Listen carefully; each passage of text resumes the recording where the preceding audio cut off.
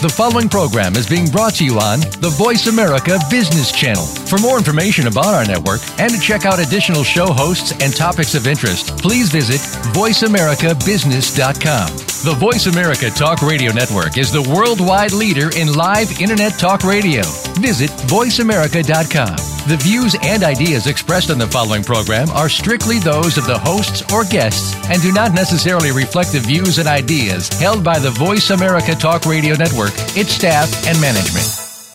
All financial advice provided on this show is for entertainment and educational purposes only. The financial ideas and strategies discussed are only provided as a starting point for a conversation about money matters. With regard to your particular investments and financial strategies, consult your financial planner, CPA, or investment professional. All your financial decisions are yours and yours alone to make and subsequently are solely your responsibility. The information that is supplied through the context of the radio program and any repurposing of its content by the host or network is a combination and collection of solid financial investment understanding, opinion, and comments. This network, show, and its host are not liable for financial strategies, outcomes that you employ in any manner that result in any kind of loss. Shares of corporate sponsors may be the subject of buy or sell recommendations in Jay Taylor's newsletter in accordance with Jay's objective opinion.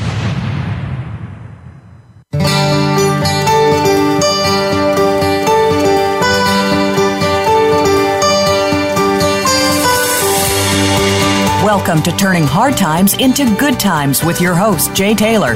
This hour will help investors fix issues and achieve personal gain. Now, here's your host, Jay Taylor. Turning Hard Times into Good Times. I am your host, Jay Taylor, and I'd like to remind you each and every week I also am the author of a newsletter, Jay Taylor's Gold, Energy, and Tech Stocks. And for the next couple of weeks or so yet, Chen Lin remains as a partner of mine. He publishes What is Chen Buying, What is Chen Selling. There will be some changes with Chen Lin's service as we start the new year, and subscribers will be alerted to that, of course. But Chen will remain as a good friend of mine, and we will remain professional partners in one way or another, but there will be some changes. So up until the end of this year, though, you can subscribe to Chen Lin's newsletter by going to miningstocks.com. You can subscribe to my letter or Chen's at miningstocks.com, or you can call our office here in New York at 718-457-1426. I do want to thank each of you for listening to this show, making it one of the more important, one of the more well-listened to shows on the Voice America Business Channel, and for sure I think it's one of the more important ones.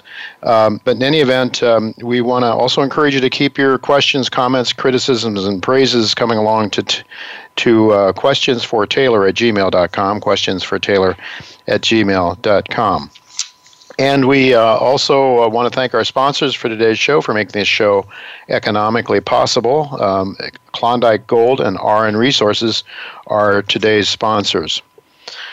Today I titled the show, Why Gold is Nearing an Upside Breakout, and I'm very pleased to have with me once again Andrew Maguire. Dr. Quentin Henning will be with me as well in the second segment, and just in a moment or two, Michael Oliver will chime in as well.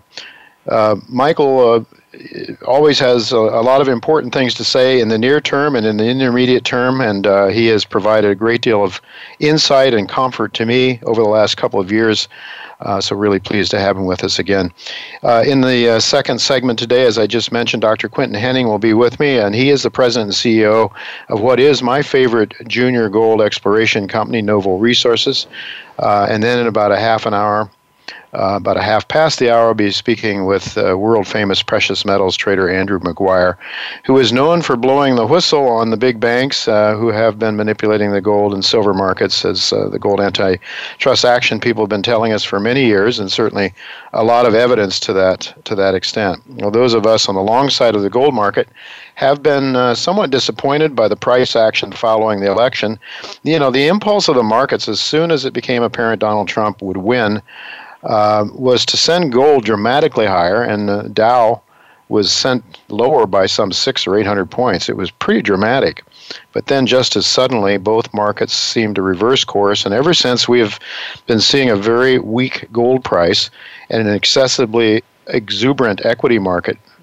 It seems excessively exuberant to me and a lot of other people. Well, Andrew actually sees the current weakness in the gold market as laying the groundwork for a massive move to the upside. And while Andrew will provide some of us with some knowledge of the gold share fundamentals, it's really good to have Michael with me now. to get his take on these gold markets and debt markets and equity markets. Thanks for joining me again, Michael. Great to be here, Jay. You know, yesterday you put out a really interesting piece on the T-bond market, and you've been following the T-bond market. I've been following what you're saying with bated breath. Every time I see the T-bond market headline come in my inbox, I want to read it because I know how important this market is. Long-dated U.S. Treasuries are certainly, one of the most important markets, if not the most important market in the world, and it changes directions, major directions, very, very slowly. I mean, I remember when we started this bull market in the T-bond back in the early 80s, Michael, and I'd like to remind people that my first mortgage was a 17.5% mortgage, and then, of course, we've had this long and wonderful bull market if you're owning T-bonds.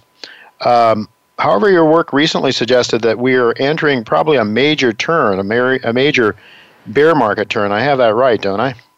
Well, you got it right, yes. And I suspect it's a long-term trend change as well. And it got excessive at the end, just like any bull markets, not any, but a lot of bull markets get excessive at the end. They go into blow-off phases, where they're vertical. In the case of T-bonds, they went basically vertical, meaning yields collapsed, and we didn't go to zero like the Japanese and the Germans, or sub-zero, but we got close.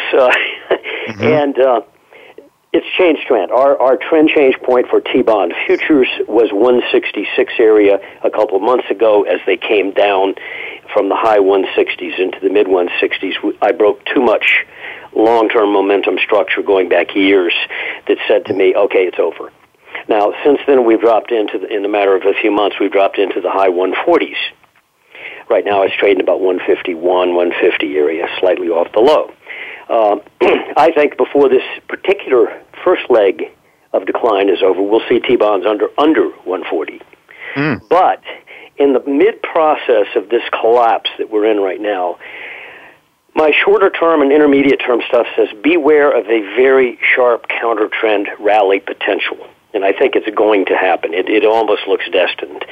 And I change the numbers daily because the averages change daily that I'm measuring against. And right now, basically, bonds at 151, if you pop them up a point or two, they're going to go up. And I think they could go up sharply, like into the upper 150s. Now, that doesn't change the long-term trend. That just throws an interruption into that new trend change. But it could be sharp. Now, when you sit back and think about it, well, that's not going to happen in a vacuum. Much like if you look at a chart of the financial sector ETFs, since the point where bonds had a sharp spike up after the election, then a collapse in price. The VFH, for example, the Vanguard Financial ETF, exploded. In fact, it is the strongest sector, so I'm literally picking on the strongest sector of the stock market over the last several weeks has been financials. Not tech, not energy. Energy has been strong all year, but violently strong has been the financials. Okay, we can come up with reasons and explanations. Fine.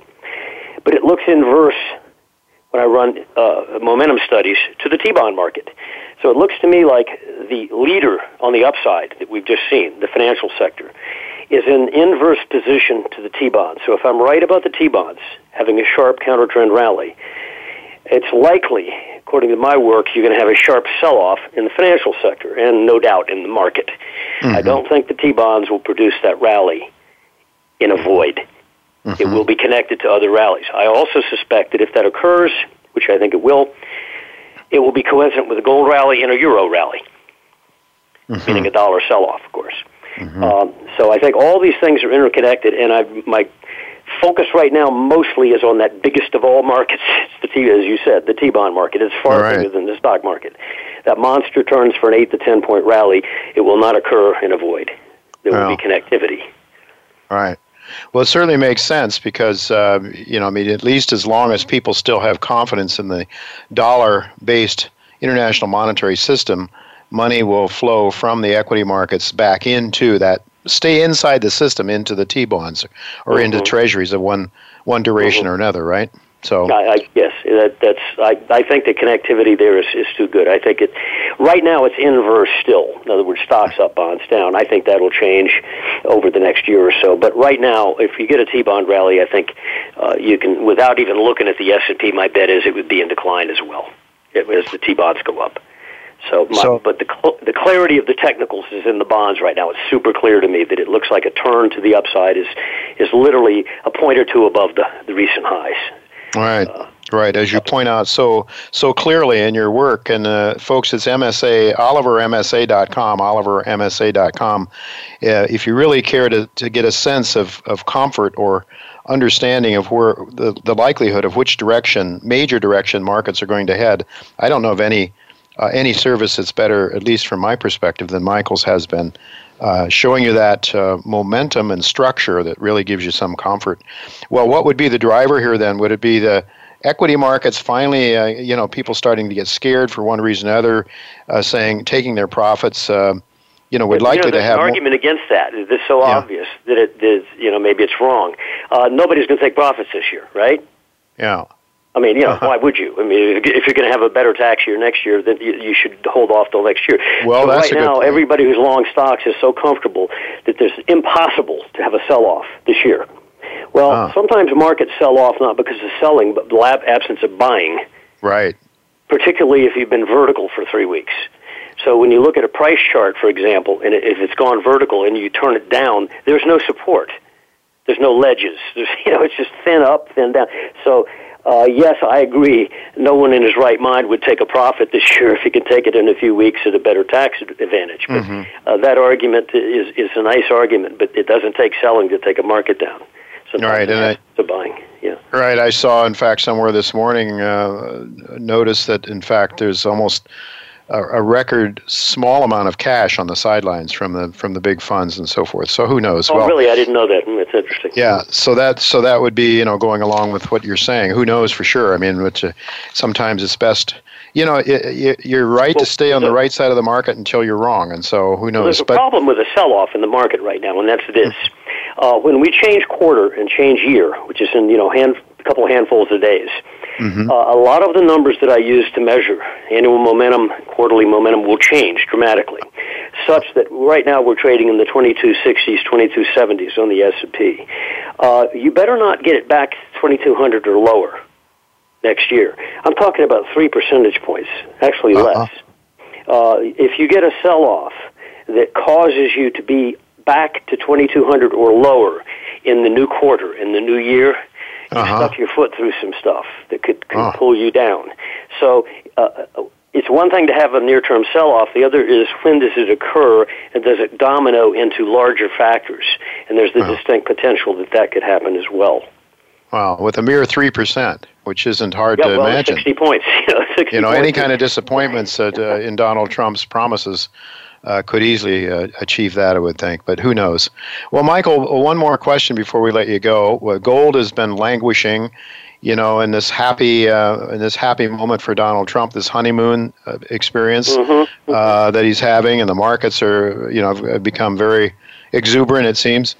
Gold hasn't done so well. What sort of level in gold would you be looking at to say, well, maybe I was wrong in being as bullish as I was? And then what would you do? We got bullish at 1140 to 1160. Now, we got bullish also on GDX at 15.5.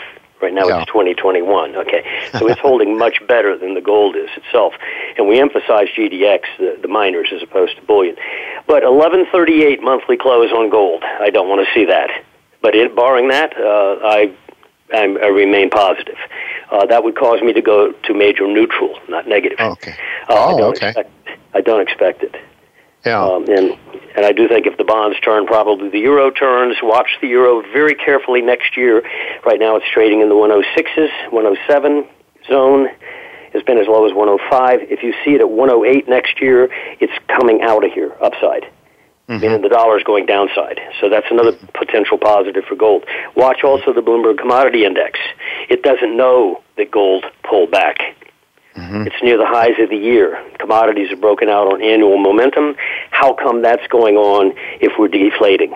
If gold is saying we're going to deflate again, how come Bloomberg Commodity Index does not know that? Yeah. And watch the grains next year. They're going to be the leader. Well, we certainly will hope to have you around so we can keep an eye on those markets. Mike, I want to thank you again. It really is reassuring to me in a way, because you would turn only neutral if we saw that sort of unusual number at 1138. And in my way of thinking, it's a good time for people to start thinking of accumulating probably. It never feels like accumulating at the bottom of a market.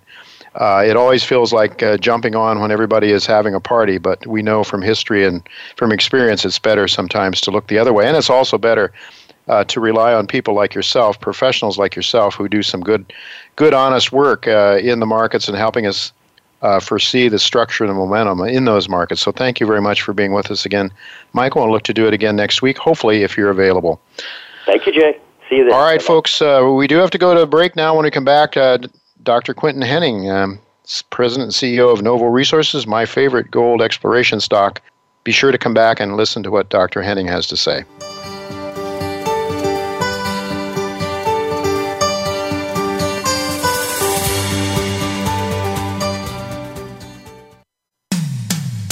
When it comes to business, you'll find the experts here. Voice America Business Network.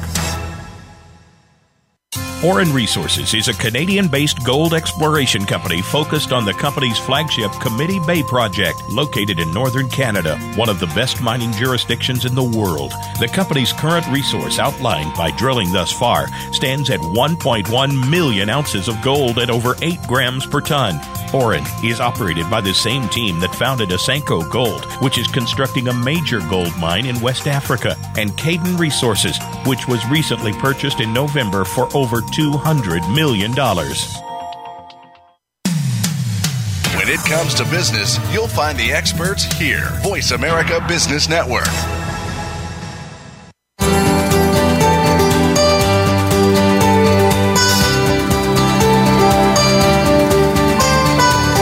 You're listening to Turning Hard Times into Good Times with your host, Jay Taylor. If you have a question or comment about today's show, Jay would love to hear from you at 1-866-472-5790. That's 1-866-472-5790. You can also send an email to questionsfortaylor@gmail.com. That's questions, the number 4, Taylor@gmail.com. Now, back to our program. Welcome back to Turning Hard Times into Good Times. I'm your host, Jay Taylor, and I'm really glad to have with me once again Quinton Henning. Dr. Henning is the president and CEO of Novo Resources, and Novo Resources trades in Toronto under the symbol NVO. You can buy it in the United States, as I have, under the symbol NSRPF. The stock has recently traded around 72 cents in U.S. money. It has reached a high of around $1.40 or so in U.S. money over the past year. It's now selling at around half of that at 72 cents. 93 million shares outstanding, giving it a market cap of around $66 million. But the fundamentals of this company, from what I can see, are as good as ever, and it might be a good time for people to take a look at Novo Resources. Thank you again, Quinton, for joining me. Welcome to Turning Hard Times into Good Times. Thank you, Jay. You know, we've talked in the past about Beaton's Creek. It's in northwestern Australia.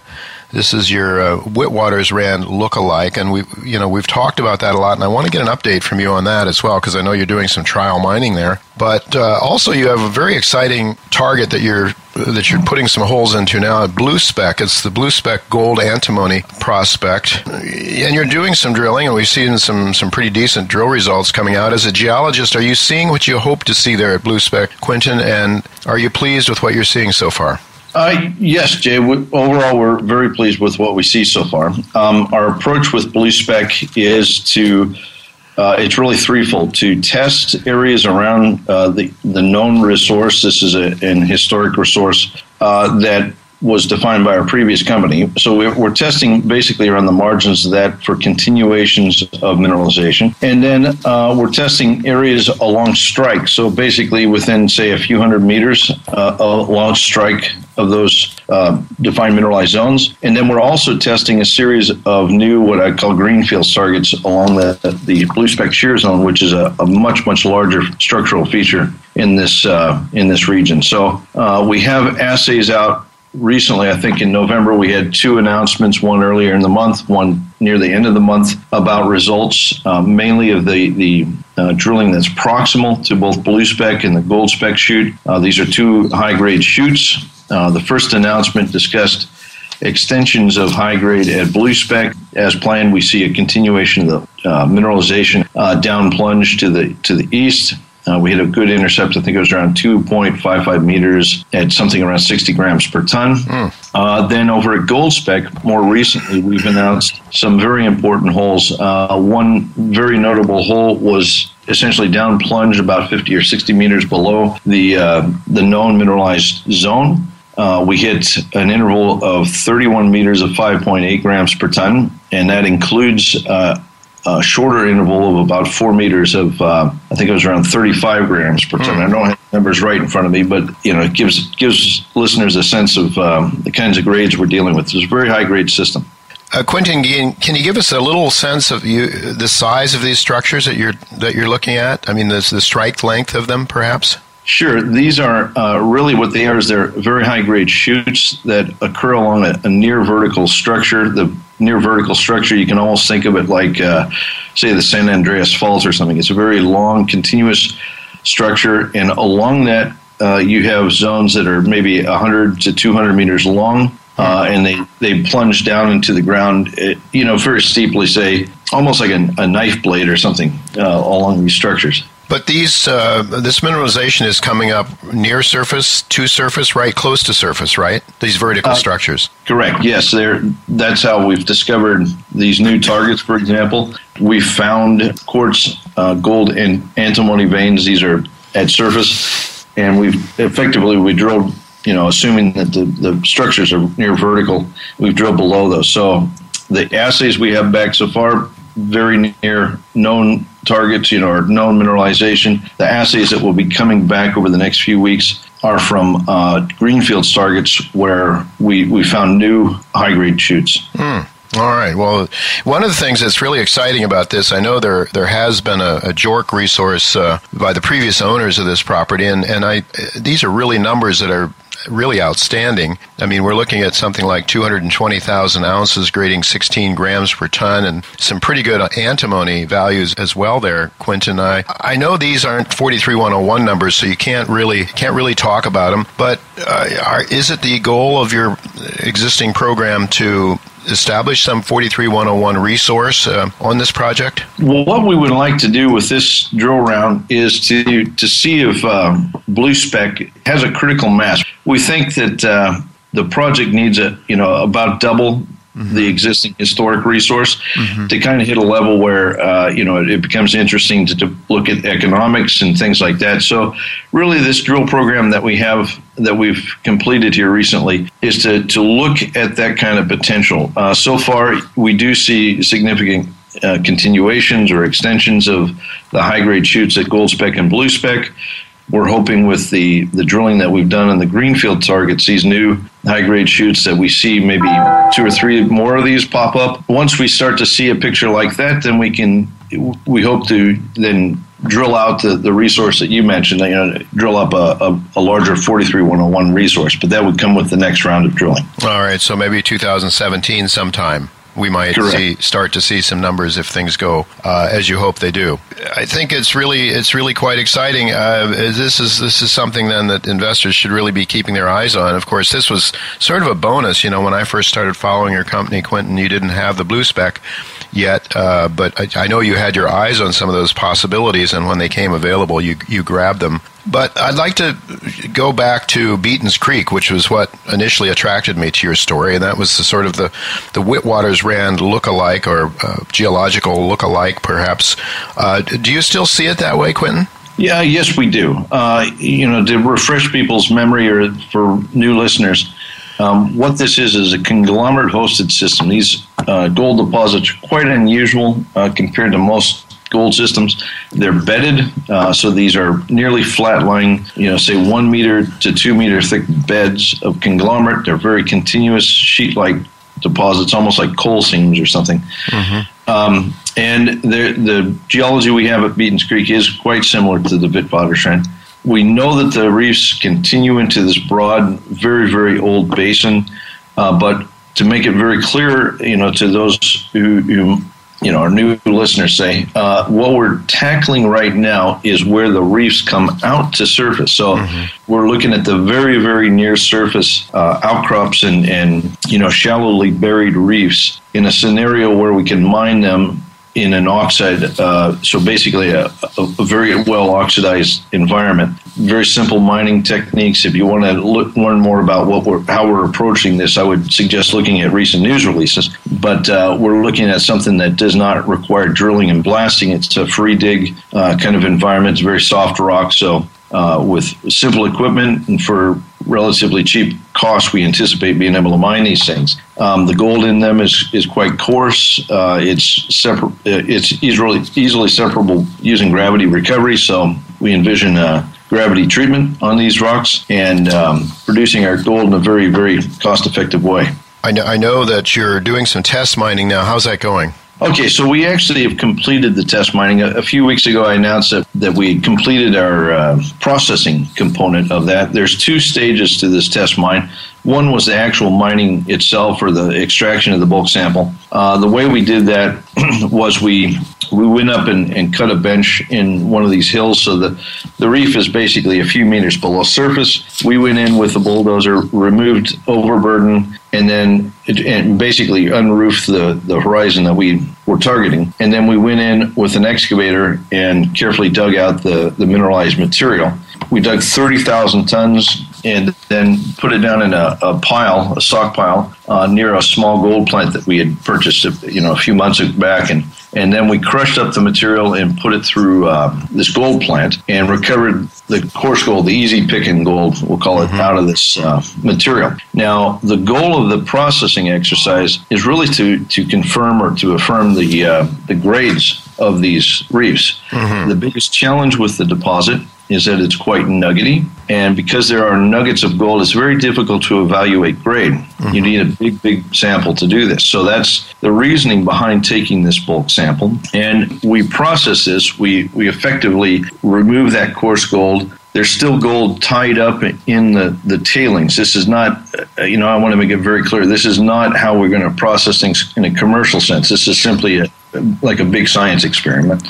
But we recovered the coarse gold out. There's gold in the tailings. So what we have to do is we have to also acid the tailings. And that way we can, mathematically, we can recombine what we produce with what's in the tailings and come up with what's called a calculated head grade, which is a true estimate of how much gold is in the rock. So the number that we're going to release here in a few days or maybe a couple weeks, the assays are slow to come back, but that number is going to tell us what the grade is. And we can then compare it to what we predicted the grade would be based on our drilling. So it'll be quite interesting to see how this pans out. We're optimistic that the calculated head grade will be higher than the predicted grade based on the drilling. Yes, and that's going to be in another few weeks, maybe middle of January, something like that, possibly? I think we'll see the number before then.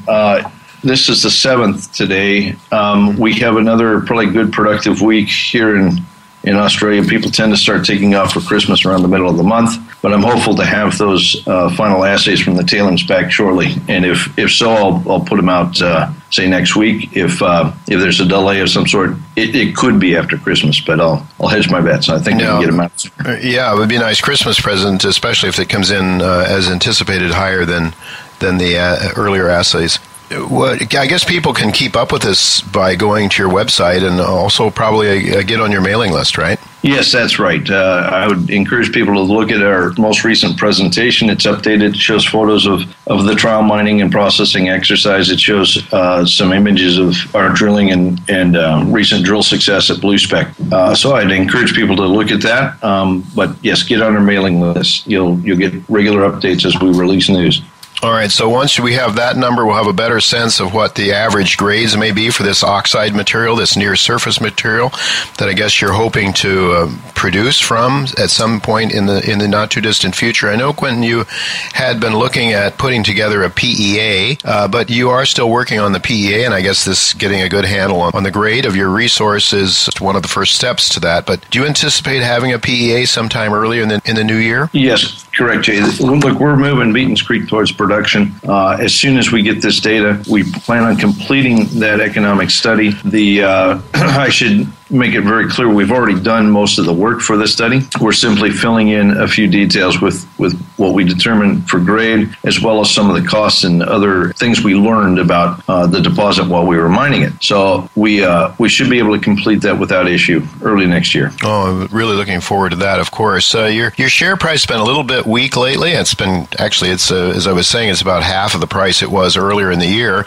That's very common for most junior mining companies, but are there any other factors that may be leading to some weakness at the moment that might give people an opportunity to pick some shares up right now, Quentin? Yes, look, I can actually give some insight. So about maybe 2.5 months ago, we did hit a high in, I think, around $1.80. We're currently trading around 90, so you're right, it's about half. What we've seen here in the past week or so is private placement that we did back in July. We actually had a couple of tranches closed, but the 4-month hold has come off on that. So there's some participants in that placement who decided to exit the stock. It's certainly created a buying opportunity for some people. I know savvy investors are always looking for opportunities for entry, and sometimes these are good moments to do it. One more note yet before we conclude our discussion for today, Quentin. Newmont Mining has been a big shareholder. You have some other major shareholders. The float is still, maybe 50% or less than 50% of the shares outstanding? Yeah, the free float's about, if you add up all the insiders, Newmont, the prospector here in Australia, Creasy, and other insiders, we've got about 51 or 2%, I believe it is. So, it's very tightly held. Right, very tightly held. And so, we're really looking forward to 2017. Of course, that little Christmas present in terms of the grades, hopefully before Christmas, that would be great. But in any event, Quentin, I want to thank you very much. Anything else you'd like to share with our listeners before we conclude our discussion today? Yeah, I would say, comment about the overall gold market. I think everybody's been caught a bit by surprise the latter part of this year.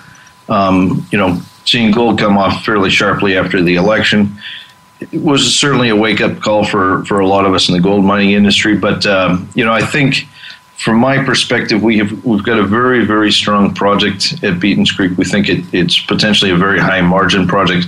So we are, aggressively pursuing that path. We're going to move forward, get this thing, advance it through economic study, and then hopefully towards production in 2017. Well, it should be an exciting year for Novo, and frankly, I think the gold markets are bottoming here. At least, I don't think that's just wishful thinking. Our Michael Oliver is of that opinion, and certainly his momentum work has been very, very accurate. So I'm keeping my fingers crossed on that one. But I'm more confident, in what you're doing there, Quentin, because step by step, I've been watching this for a number of years now, as you know. All the best to you and your team as you head into 2017. We'll look to talk to you again sometime soon. Thank you, Jay.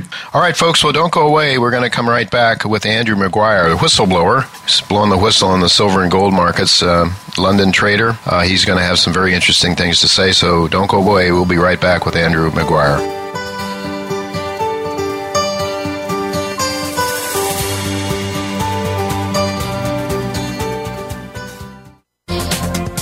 The business community's first choice in Internet Talk Radio. Voice America Business Network. Novo Resources focuses on the exploration and development of gold projects. Its flagship asset is the Beatons Creek Gold Project in Western Australia, where it is currently processing a 30,000-ton bulk sample. Novo also controls 100% interest in the Blue Spec Gold Antimony Project, where it is conducting a 10,000-meter drill program. The company has over $7 million in cash and enjoys strong shareholder support from the likes of Eric Sprott and Newmont Mining. It trades in Canada and the U.S. under the symbols NVO and NSRPF respectively. Voice America Business Network. The bottom line in business.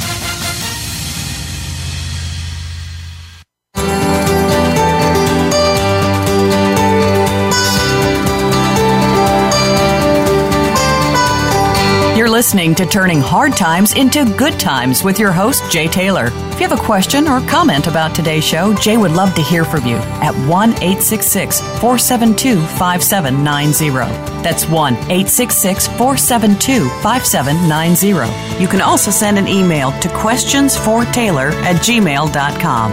That's questions, the number 4, Taylor@gmail.com. Now, back to our program. Welcome back to Turning Hard Times into Good Times. I'm your host, Jay Taylor, and I'm really pleased to have with me once again Andrew Maguire. Now, most of you no doubt know Andrew, know of him at least, but his bio is so remarkable. So for the sake of those of you who may not be that familiar with me, let me tell you that in 2009, Andrew decided to go public and provide evidence to the U.S. regulators relating to fraud and price manipulation in the gold and silver markets. And that put Andrew at the epicenter of a storm for exposing what could be the largest fraud in history involving countries, banks, and government leaders. Indeed, just recently, Deutsche Bank admitted to price manipulation in the silver market, I believe it was, and they are paying $38 million to some people who have sued them for price manipulation. But with that, a huge number of emails were released along with the fine. Emails are at least discussions between traders who colluded to fix prices. Also, audio files have been released as well, according to a report that I saw on Bloomberg the other day. So this is getting really interesting, and I guess a lot of people may be looking to some of that information for future lawsuits as well. Andrew is actually currently advising various law firms who are involved in bringing justice to these criminal acts against these people that have wronged others in trade. And he sits on the advisory board of the Allocated Bullion Exchange and is a consultant and advisor to many international hedge fund managers, bullion banks, directors, and metal traders globally, all of whom rely on his highly recognized field of expert market analysis and incredibly accurate ability to forecast. Thanks for joining me again, Andrew. Oh, it's a pleasure to be with you, Jay. Always good to have you with me, and I want to mention that a website where people can go to learn more about what you're all about, I believe. Correct me if I'm wrong, but I believe it's just simply Andrew Maguire, goldtrading.com, right? That is correct. Yes, Jay. All right. Well, interestingly enough, the settlement that Deutsche Bank just recently made, $38 million, and that I guess was here in New York where that took place. And I see that in addition to the payment, to the fine, they were required to release some 350,000 pages of documents and 75 audio tapes, according to Bloomberg Television, and they reported on this the other day. And it really showed that, in this case, I guess it was Deutsche Bank and UBS. UBS was involved somehow. I guess the different traders were colluding and fixing the price. Deutsche Bank, I think, but also, in addition to Deutsche Bank and UBS, Barclays Bank and HSBC were named as possible banks that were involved in this mess as well. What can you tell us about what's your read of this, and how important is this $38 million fine? Because it seems to me that's sort of chump change for the big boys, for these big banks, and no one's going to jail. It just seems like it's kind of the same old, where banks do criminal acts and they get off scot-free. That's kind of a cost of doing business for them, it would seem. Yeah, absolutely. And I think in this case, though, I think that we have going to get a bit of traction. I think this discovery process was pretty much unprecedented. No one was expecting to be able to get discovery on these banks. And lifting that lid, it really does expose an enormous rabbit warren of collusion. Now, Deutsche Bank did a deal with the regulators and essentially got immunity from official action. But I mean, really, as far as the civil suits are concerned, they're wide open. And so Deutsche Bank threw all the other buses under all the other banks under the bus. And really to get that that sort of protection from the regulatory charges. But these thousands of documents really are just the tip of the iceberg.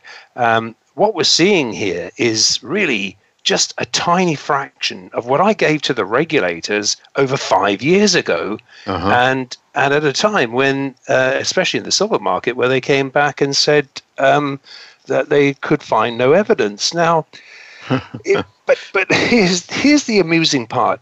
Just think about how brazen these traders were, willing to share jailable, collusive statements amongst each other, texts, phone calls amongst each other. It just shows you how immune they felt from any kind of pursuit. And but Jay, these are just the fools who got caught. What about the well-organized traders who were, and I'm talking about the biggest trading banks here that everyone knows, who were, and they continue, these guys continue to be more careful. I mean, they don't trade, they don't put anything down in writing. These guys meet and have done for many, many years, and we know that, and that's part of the evidence I gave, and where they meet, and how they discuss these things, and how they communicate. Now, these are just the fools who got caught. Just wait until the finger pointing starts, though, because you can just imagine these individual traders. Now, when the regulators reach a point where how can they not act? I mean, we're talking about laws that have been broken, jailable offenses, and so really someone's going to need to get charged here at some point. Now, even if they start to concentrate on the individual traders, then you can bet your life they'll try and seek some sort of deal, some sort of pleading situation where they'll just literally point the fingers at the other banks that and the traders that they know are acting, and even those that were not part of this these email chains and these telephone calls. But there's a lot more to come out. So I think this is going to end up, to answer your question, where's this going to go? Well, it's going to ultimately, this could cost not just billions. When you consider that there are derivatives involved of the gold price, and you imagine that there are producers here who over the last decade alone have been forced by their financing bullion banks, who are the same guys who have been trading against these guys, forced to sell or forward sell to obtain financing based upon a price that's been rigged against them. Now, these guys, any good lawyer is going to come back and say, well, hold on a minute, look, not only have we lost this, but we've also, what about the derivative exposure we've been exposed to? And the lawsuits that are going to come out cannot be stopped. This is going to, I probably end up with banking licenses being pulled. Wow, that's pretty remarkable. I mean, when you think of it, so you think maybe some of the big mining companies, I mean, you think about some of these huge mining companies that have been forced to sell their product at prices that are artificially low, but how would you ever be able to know how much lower they are than the market price would be, given this ongoing manipulation that's gone on for year after year, decade after decade, essentially? Yeah, and I think, and again, here's the issue. Which, do you go up, if you owe your bank money, do you go up and blow the whistle on him, knowing he can pull your mortgage, pull your account? Of course. So the key thing here is that for these producers to come out of the woodwork, what they need to do is have alternate financing in place, and I think that is one of the things that we're working on with the allocated bullion exchange. And that's one of the benefits, an institutional benefit, where we're organizing financing situations that operate outside the legacy banking system as we know it, and as you know, I mean, when we come to the fixes, and these lawsuits relate to the fixes, but there are many, many other cases where simply it's not just the fixes that we're being colluded on. It's sort of targeted levels where stops were visible. It doesn't necessarily have to relate directly to a fix, although this case relates to that. But essentially, these when you're a producer and you're financing bank of maybe half a dozen financing banks that are really big in the business, and they then throw your product in at market into a fix that has been groomed lower, And so forget all the lawsuits about what money's been lost. But essentially, it's left these producers being literally forced to literally eat the price that they were given. And yet there's only 5 to 7 tons of producer sales hitting the LBMA, the global bullion markets in London every day. Yet there is a huge amount more volume now being transacted outside the legacy system. And what we're seeing is liquidity being sucked out of this old legacy system into a much more liquid physical banking, marketplace where financing is becoming available to producers outside of the legacy system. So I think big changes happening in 2017. All right. So you're talking about the Shanghai Exchange, and I guess maybe there's some others over in Asia where they are literally a 100% bullion exchange, right? Well, exactly. And if you want to trade, for example, SGE, for example, or the allocated bullion exchange that I advise for, I mean, you literally, if you want to trade, you have to have the bullion in place before you sell it, and you have to. And when you're a buyer, it's T+0. You own it. So you know the games cease right at the source. Now, if you can't add synthetic amounts of gold that you're not prepared to deliver or have not already delivered into the exchange. So big difference to what we're seeing. So. You mentioned premiums. I mean, the SGE fix is now front running the AM London fix, and we're seeing currently seeing a very large positive arbitrage effect influencing and dragging London spot up. Now, we see the spread narrowing, and people say, yeah, but look, the price is collapsing. Price would be a lot lower if this was not the case. Now, Jay, we're witnessing consistent SGE premiums over London spot of between $30 and $35 per day. Now, So let's think about that for 1 second. So over the last 2 weeks, we've evidenced these consistent, and we're not talking about 1 day here and a day there, consistent premiums over London spot of between $30 and $35. Now, last Thursday, this is a bit of insight because I'm obviously in the wholesale business. Last Thursday, I reported a 55-ton gold delivery into the SGE from our refiner at a $36 premium to the prior day's Wednesday's GLD closing price. Now, again, on the next day on Friday, I reported a similar large direct from refiner sale to the SGE. Now, these transactions are just what I'm aware of, and they reflect over 100 tons between Thursday and Friday of last week.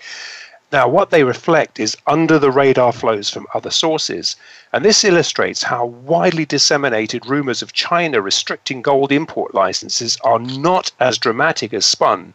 Now, if there are import license restrictions, these orders are quite clearly being fulfilled by some of the other 15 licensed importers.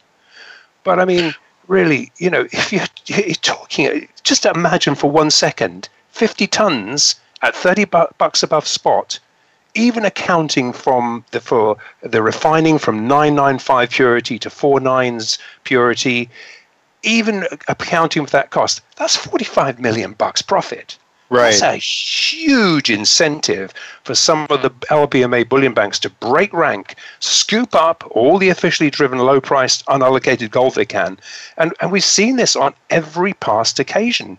And so this time we're not seeing $50 premiums like we saw in 2013 when we hit the lows, but by crikey, Jay, we're looking at a situation here where it's pretty obvious that the paper and the physical markets have bifurcated to a big degree. Well, I would think, Andrew, that the fiduciary responsibility of the CEOs of these mining companies would require them then to deliver their gold into the let's say their unencumbered gold, the gold that they have not already committed to pay back their gold loans or whatever, that they would be required almost ethically to sell into the Asian markets.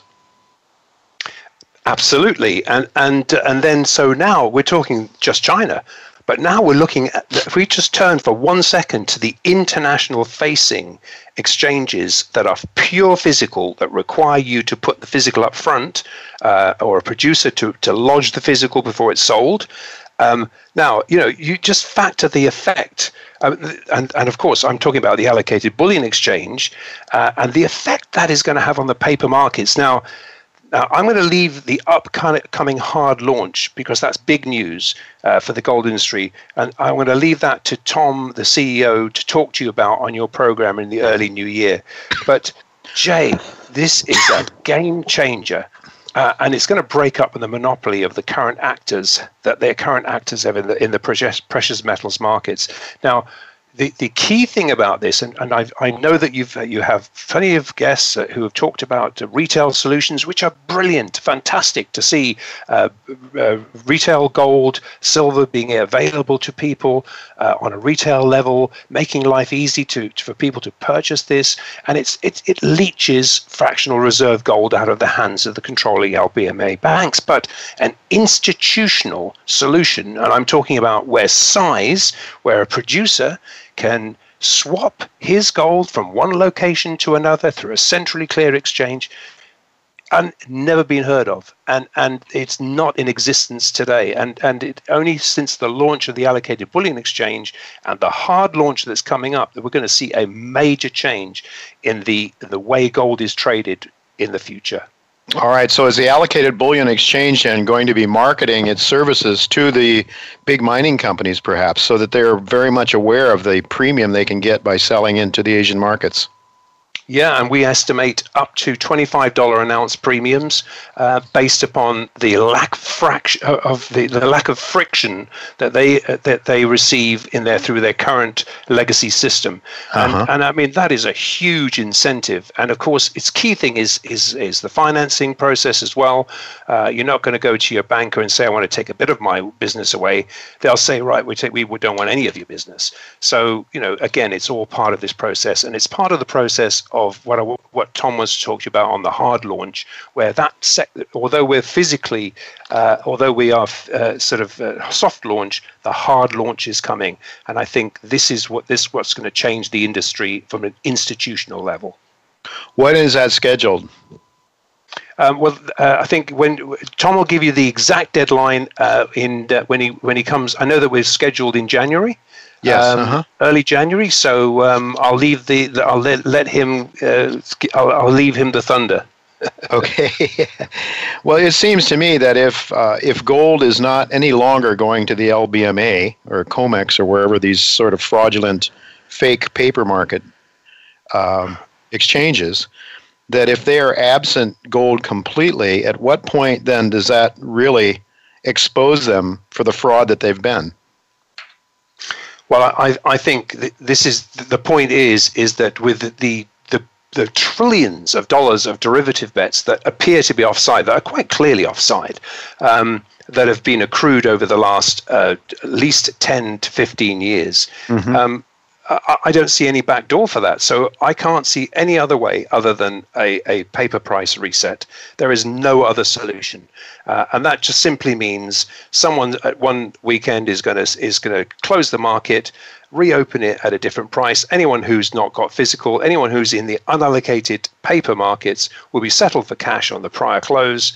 It'll open up at another price. And Jay, God knows what that is. I couldn't even guess what that real price is. Yeah, it's impossible to know, of course, but it just strikes me that a lot of these people are buying ETFs or whatever. They're buying paper derivatives of the gold, thinking they actually own gold, don't they? I mean, they actually think they own gold. The people that are buying GLD and things like that. They actually believe they own gold, and they don't realize that it's possible to double own that, to short it. They don't understand that at all. Otherwise, they wouldn't be in it. So when that day comes, it's going to be Katie bar the door, and as you say, it's impossible to know what price it will be. I think it's fair to say it's not going to be lower, though, from these levels. Absolutely not. And where are we? December the 3rd, 2015, and December the 17th, 2015 is where we made the lows. What we're heading for is a rate hike tomorrow. Yeah, a face-saving rate hike. We had the same thing last year. Sell the news event, a big rally coming. Yeah, I wouldn't be surprised at all. What do you make of what's going on with 3 minutes left here in India? With Modi making it illegal to own paper money even.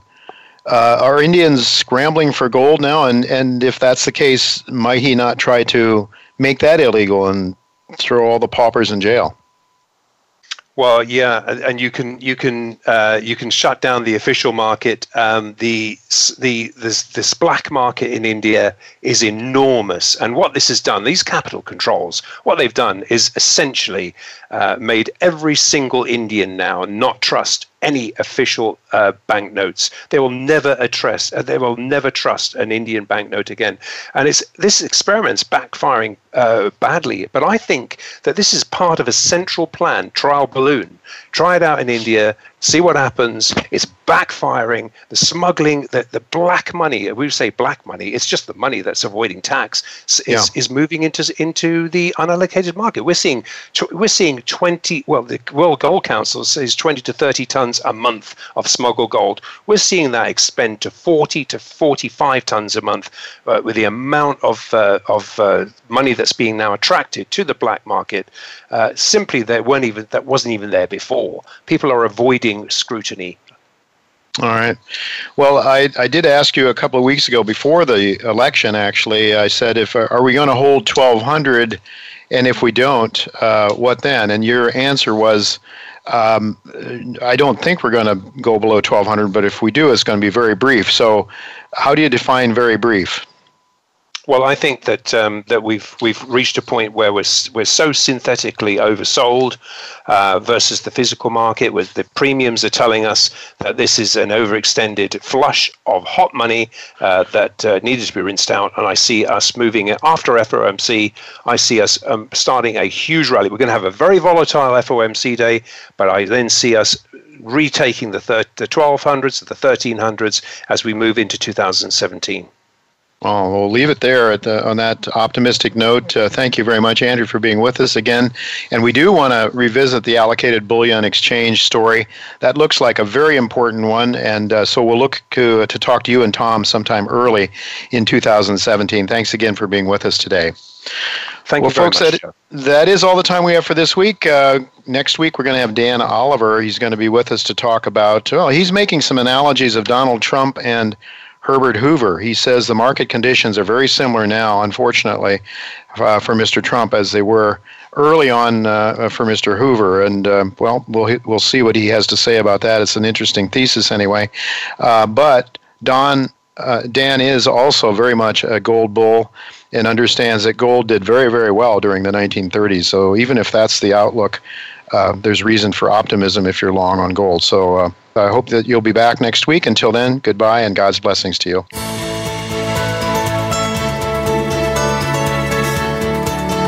Thank you again for listening to Turning Hard Times into Good Times with Jay Taylor.